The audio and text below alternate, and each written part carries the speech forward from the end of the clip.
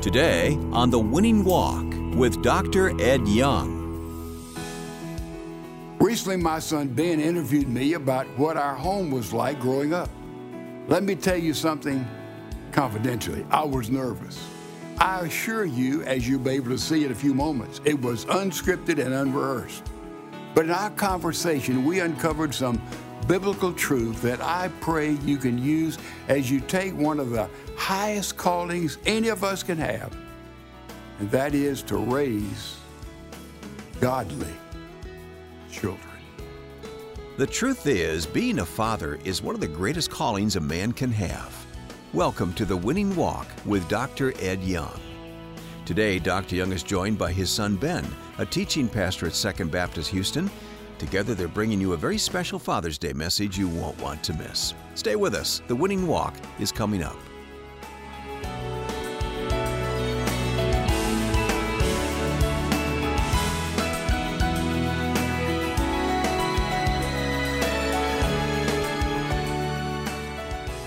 Now, here's Dr. Ed Young with today's message, Father Knows Best. Hey, let's start off talking, first of all, about your own father. Tell us what he was like and what your relationship was like. Right. My dad was the hardest working man in the world. He literally was. Everybody knew Homer Young. They said he got up at 3:30 in the morning. He was at work at 4. If he got a minute late, and he was driven. All during the Second World War, he held 2 jobs. He'd work 8 hours, Mississippi Power Company. He would immediately go and work for a mill company, all in the late at night. So there were 6 days a week. When I was a teenager, or a young boy, really, I wouldn't see him. My dad was, when I was a child, a young boy, he played with me. And we had a lot of fun together. He was an electrician. He would fix things. He'd show me how to fix things. It didn't take, of course, as you know. Right, yeah. But we were very, very close until somewhere in the teenage years, my dad had a health challenge, and he withdrew from me, I felt, as I look back. And I was frightened of him. I stayed away from him. I dealt with him as little as I could. What little money we had, he was very generous with me. But I had no relationship with him really in my teenage years, all the way into adulthood. Mm-hmm. And so I missed that father that I felt appreciated me, loved me. He had a real trouble with my going into the ministry. When I was studying engineering at University of Alabama, and when I felt God called me to the ministry, I remember him saying, you could really be something. You're throwing your life away, because he looked on the clergy as the laziest, most unproductive people in the world, because early on he was not a Christian. Now, as he became a Christian, hopefully that helped a little bit, but still he had no high view of my profession. Mm-hmm. So my dad was hardworking, he was diligent, he was honest, he was scrupulous in what he did. He loved my mother, he loved my brother. I felt it. I'm sure he loved me, though he never said, I love you. Mm-hmm. Different generation, different time, and I miss today, and I miss in that day. I tried. Being when I got older, I tried to sit down and talk with him. It was too late. It just could not happen. So there's a vacuum in my heart that was never satisfied. So to say God is our Father, I had to overcome that. Mm-hmm. And that may sound strange, but that's what happened in my home. Do you feel like at that time when you were in high school, when you kind of felt a separation from your father, that someone else came into the picture, whether you were conscious or subconscious of that, to fill that role? Absolutely. My coaches did. Floppy Bishop, who's one of my coaches, and Floppy loved me and reached out to me. I had a Bible study teacher. I had fathers of other of my friends were just out there with us, and they got involved in our lives. And a lot of people, God put people in those gaps there for me, and that made a big, big difference. Mm-hmm. And there was a philosopher that said, we have our biological fathers, but there's also comes a point in time in our life that we choose, in a sense, a second father, or a second father chooses us, and they help kind of fill in gaps that we have as kids growing up. And we just need affirmation, just a little bit of affirmation. I'm sure coming up, when I said, Ben, that was good, that was fine. I went to every basketball game I think you ever played until you got in college. And so that was what I loved. I identified with you. I tried to build the right stuff in you, let you know I was there. I cared. I loved you. And I'm sure my dad did. Sure. But my mother was a strong disciplinarian. And my dad sort of floated away, I felt, from me. But there were other men there who affirmed me. Just a little bit of praise for a child goes a million miles, particularly a teenager. Right. That's huge. And I think there are a lot of people that are watching today that are single parent moms. And they're wondering, what can I do with my son or my daughter to have them to have that experience if they're disconnected from their biological father? And what would you say to that? And how does the church come in? Well, this is who we are. These are the teachers in church. That's the reason you know how careful we are as to who teaches, who leads our kids, our teenagers. We spend a lot of time in prayer trying to find those right guys, as well as females, who will be there and really help those parents build into those kids what God knows they need to get if they're going to survive in this crazy culture we live in. Sure. I look back in my life, and you and Mom were always there at the same time. I needed those Bible study teachers. I needed my youth leaders. I needed my coaches also to affirm me in who I was as I was growing and maturing. And that's one of the great things about our church. It's we have so many avenues and ministries that allows for that kind of relationship to occur. Does that make sense? In any area. Everybody didn't play sports. Sometimes it was art, sometimes it was travel, sometimes other interests that kids would have. And we try to keep all those doors open where they'll find a place that, identified this group, that group, whether it was the intellectual group, whether the groups that they had to work to survive as well as go to school. So you have all these different entities, and we as a church have to have the kind of openness and the kind of ministry that touches the needs of so many different type of kids that come our way. Sure. I want to share a word from Scripture with us here today, and I want you to comment on it. And this is, by the way, this is unscripted. So this is, but I know you can comment. I think they can tell. I think you've preached from this before, but I want you to comment on it as it relates to fathers. And it's in Ephesians 6, and it's where Paul says, "Fathers, do not exasperate your children. Instead, bring them up in the training and instruction of the Lord." So talk to me about this verse off the cuff. Though I know you've studied it for many decades, and what that means. Well, it's a mistake that I've made many times, I think, as a father.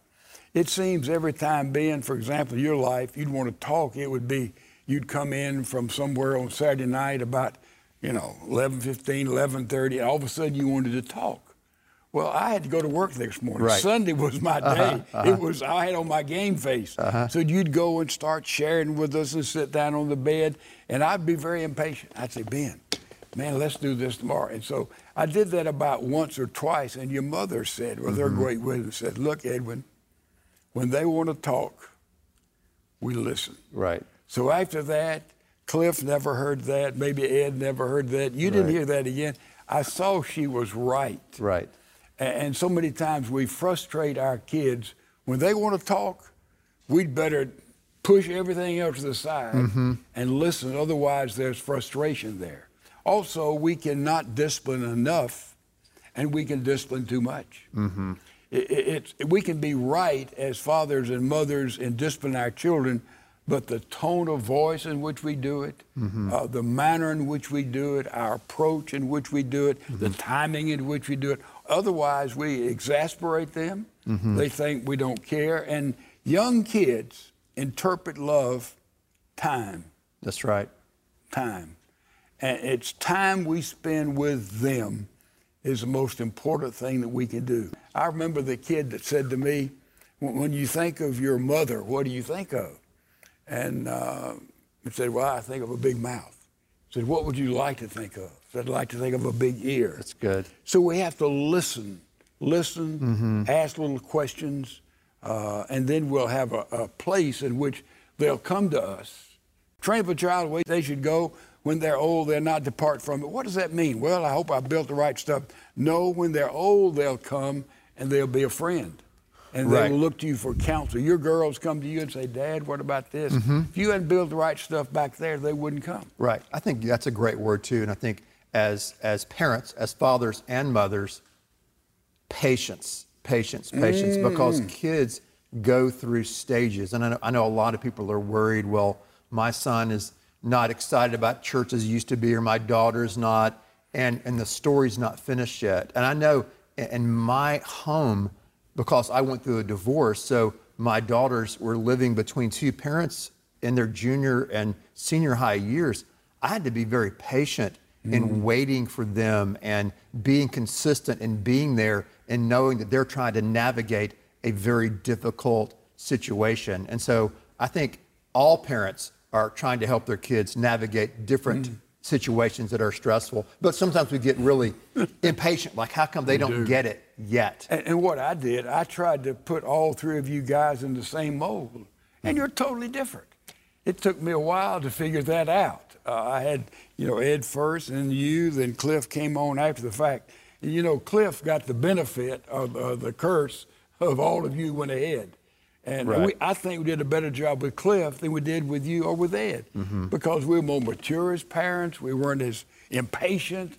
We'd been there before. We understood some of the things he was going through. I think we were better parents. Right. I'd love to do it all over again. Sure, absolutely. I would too. People say, gosh, aren't you so glad? I love the empty nest. Don't get me wrong. But I'd love a second shot, because I think I'd be a better father with all three of my sons. So I want to impart all that we can, Ben, by our mistakes, what we learned, what we did A+, what we didn't do very well. We need to impart that to this next generation. Sure. And what would you say are like 3 things that you've seen fathers do in your lifetime in your ministry? Either you've done them or you've watched other fathers who were successful in raising good kids. What are some of those key things, if you can narrow it down to 3 or more, that you would Well, I remember realize? Once very, very clearly.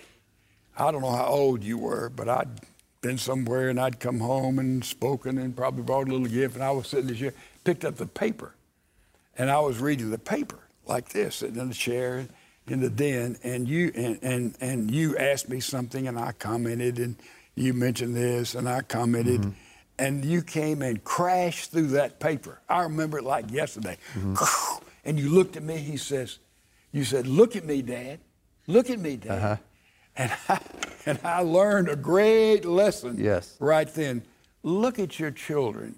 Get down on the floor with your children. Get on their level. Have fun with your kids. That's the first thing we need to impart to our kids when they come in this world. The second thing I would say is to discipline your children, but do it very carefully and very prayerfully. That's good. Discipline them appropriate to age. I see a lot of parents of teenagers, I don't know what I'm going to do. I don't have anything in common with them. Well, it's not too late, but you missed it all back there in not building relationship. You build relationship with time, with interest, with love, not with gifts. And you build a relationship when they're children, and it comes through naturally. And therefore, teenage years, I can truthfully say, Ben, the teenage years with the three guys were terrific years for me. I enjoyed them more than any other years. Watch them grow and develop and date and all the challenges there. It's because I think that your mother and I, we had built a relationship with you.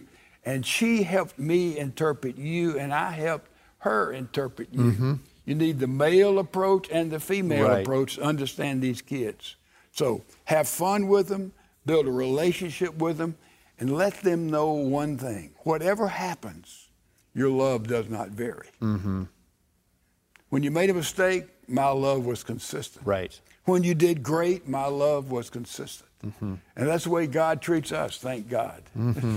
So that's the 3 things that pop into my mind when you think about parenting. Let's talk about, because we're meeting here and talking in a gymnasium for a reason. And because I've been asked, this is kind of selfish, I'm going to be selfish here for a second, but I know a lot of people have this question. I've been asked this question a million times, literally. And that is, what was it like growing up in a preacher's home or growing up in our home? I've been asked that question. I can't tell you, so I'm going to be selfish. And I'm going to ask you to describe how you remember what our home was like growing up. Because I think people have a lot of misconceptions. No question. People said when all of you were kids, well, it's a preacher's kid. We know they're... That made me upset more than any other thing. I said, look, in our home, we are seeking to build a Christian home, independent of the church, the deacons, what everybody thinks. That I didn't let that enter into my thinking or your mother's thinking. We just wanted to have a Christian home, period. We didn't let people put us in a box. You never heard me say, well, you can't do that because you're a preacher's kid, or you. No, that's not how we built things in. That's so important in the clergy understanding of this. I told the church before I came here, really, when I was talking to the pulpit committee 100 years ago, I said, let me tell you something. I said, if my boys happen to have a basketball game, say 11 o'clock Sunday morning, I'm going to be at that game. I'm going to miss church that Sunday. They looked at me. I didn't mean that literally because I don't think it would ever happen. But I was telling them my highest priority was my wife and my guys, period. It's above anything else you got here in this itinerary. And I think any parent needs to say they're the highest priority. Your mate first, then your kids. Mate, kids. You keep that right, you're going to have a home that's fun, a home that's full of love. Right, and I think too, what I tell folks when I get asked that question, and a lot of times it's people who are working in the church who will ask, what was it like to grow up in our home? And I would say that you and Mom did not shove the Bible down our throats. You weren't like, hey, you better be sure you're praying every day, you better read your Bible every day. The only non-negotiable is that we're church people. Not because we were PKs, preacher's kids, but we went to church. But you guys didn't, shove religion down our throats or brainwash us, as some people would want to use that term. And I think I remember you saying that one of your goals growing up is that our house would be fun, which leads us to the court. And talk to us about basketball and why that's been such a big part of our story growing up. Well, I was a frustrated basketball player. I played in high school. I was average, I guess would be the best word. I got better as I grew older. When I was in seminary, I was probably capable of playing maybe small college basketball, but I was a slow maturer. And in a lot of ways. And I said to people, if I'd been taller, faster, could handle the ball better, shoot better, jump higher, I'd been a good player. Exactly. Make him play pro. I made it up on hustle, Ben. But it was sort of a part that we did early on with Ed. You played a basketball on the floor, and you did the same thing, Cliff. And Ed passed it on to you. You passed it on to Cliff. So that was sort of our game. And we went out and we played in the backyard. We played each other. I played one-on-one with all you guys. And it just evolved into that. We'd watch it on television. My goodness, basketball way, way back in the day. And so it was sort of my game. And where did I get that? From my dad. My dad, believe it or not, from Cragford, Alabama, when he finished high school, he had an offer to play basketball at Auburn. I did not know that. I didn't know that. Yeah, he didn't do it. He had to go. He went to work. So it was sort of built in. My dad loved basketball. See, he built a backboard for me and built a homemade rim that was smaller than the regular rim. So, that was sort of, it's one of those things a family passes on. You were a part of that, a victim of that. Dad, talk to us about how the times have changed and how parenting today, for both of us, really, this new generation of fathers, it's new for them. What's different about raising kids today than it was when you were raising us or even when I was raising my kids? Well, I look at the grandkids and I see the difference, and primarily this is the difference. Because kids today, this is the posture that you see, and they live by this. They communicate by this. They study by this. This becomes the center of their life. Somewhere we've got to take this and put it to one side if we're going to really get through to our kids or to anybody. And it's gravitated up to mothers and dads and the way it goes. This is a real problem in our society. It's an asset. It's a wonderful gift that we have. Yes. But it can totally saturate a personality, particularly kids. They've been brought up with this. And Right. it's a deadly thing to be brought up with. Yeah, it's a double-edged sword. Technology is. Yeah. I mean, you can look back at the automobile. That was a game changer in our society, much like the cell phone. It gave Absolutely. kids and young people mobility. And then eventually, that's why we don't have communities today, because you can live anywhere you want, primarily because of the automobile. And with that, you can go around the world. Worse. It's worse. Yeah. I think we need to put these things aside for days at a time or even weeks at a time. I heard today a wonderful thing. They said, in light of all of our problems we have today in our broken America, what do we do about it? How do we get sanity back? And the suggestion was made, cut off your TV and all your communication for a week. Just cut it off. Just back away from it. And after about a week, it'll cleanse your heart and spirit, and all the heavy things that come on us from the virus, from the riots in the street, we'll begin able to put things in perspective and once again be able to see maybe the view that God would give us in that book. I think that's good counsel. I think that's great. I think one thing that we can do, it's simple, is when you're having a meal with your family, have a shoebox and everybody puts their cell phone, at least for a meal. Everybody puts the cell phone in the shoebox, and then after the meal's over, you can get your or just have a room. You know, we just don't do that. Right. And I think this is a game changer in the 21st century, and I think we have to deal with it radically. I don't think we just taper off. We've got to have things like you said. This is when we cut it off. Yes. And there are times in which you're unavailable. I talked to Elton Trueblood personally when I was a youngster at Wake Forest. In fact, tell them who Elton Trueblood is. Elton Trueblood was a Puritan. He was a wonderful author. For many years, he wrote 1 or 2 books a year, a real scholar, a real visionary, a godly man. And I asked him, I said, Dr. Trueblood, give me some advice about the ministry. He said, if you're available all the time, not available any of the time, there's got to be times you shut down your life. And I've practiced that through the years. I listen to that, and you know, Ben, I have days I'm unavailable because I'm alone. I'm trying to get ready. I'm preparing my heart and my life for things. And see, somebody already is trying to get funny. me.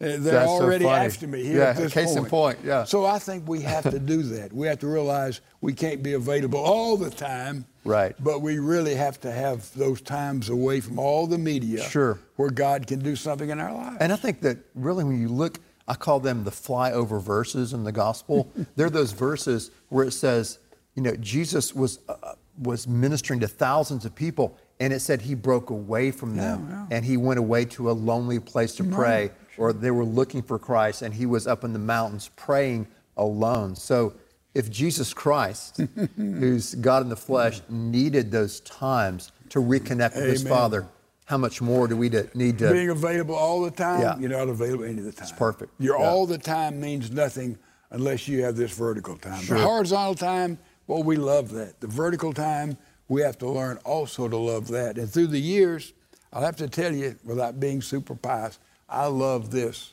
more and more. Dad, if you could speak to those that are watching and give them a challenge or a word of blessing, what would you say to them? You know, the Bible says that fathers are to be lovers and leaders in the home. That's our verse there we started with, Ben. In Ephesians 6. Right. And if fathers become lovers and leaders in the home, hey, look out. There's a real home there. Something will happen that you've never seen before. Recently, I led a father to Christ. He's an older man, had older children, and he went back, and for the first time, it's been about 8 months ago, he said, you know what I did? I prayed with my family. He said, we all wept. Here's a father who was a quasi-Christian, now experienced a relationship with Jesus Christ. And when he prayed for his family for the first time, it was revolutionary. And he said, you know, I wish somebody had told me how to walk with Christ many, many years ago. Dads, the biggest problem in America and the world today are homes without fathers. Even if they're present, they're not fulfilling the biblical role of being a leader. You know what that means? And being a lover. Fathers, dads begin to lead and love. Look out. America will be radically changed. Let me right now pray a prayer, if I could, Ben, a blessing upon parents. Sure. Father, I do lift up my hands. I'd love to put my hand on the head of every father here, especially, and every mother here. They truly may walk with you.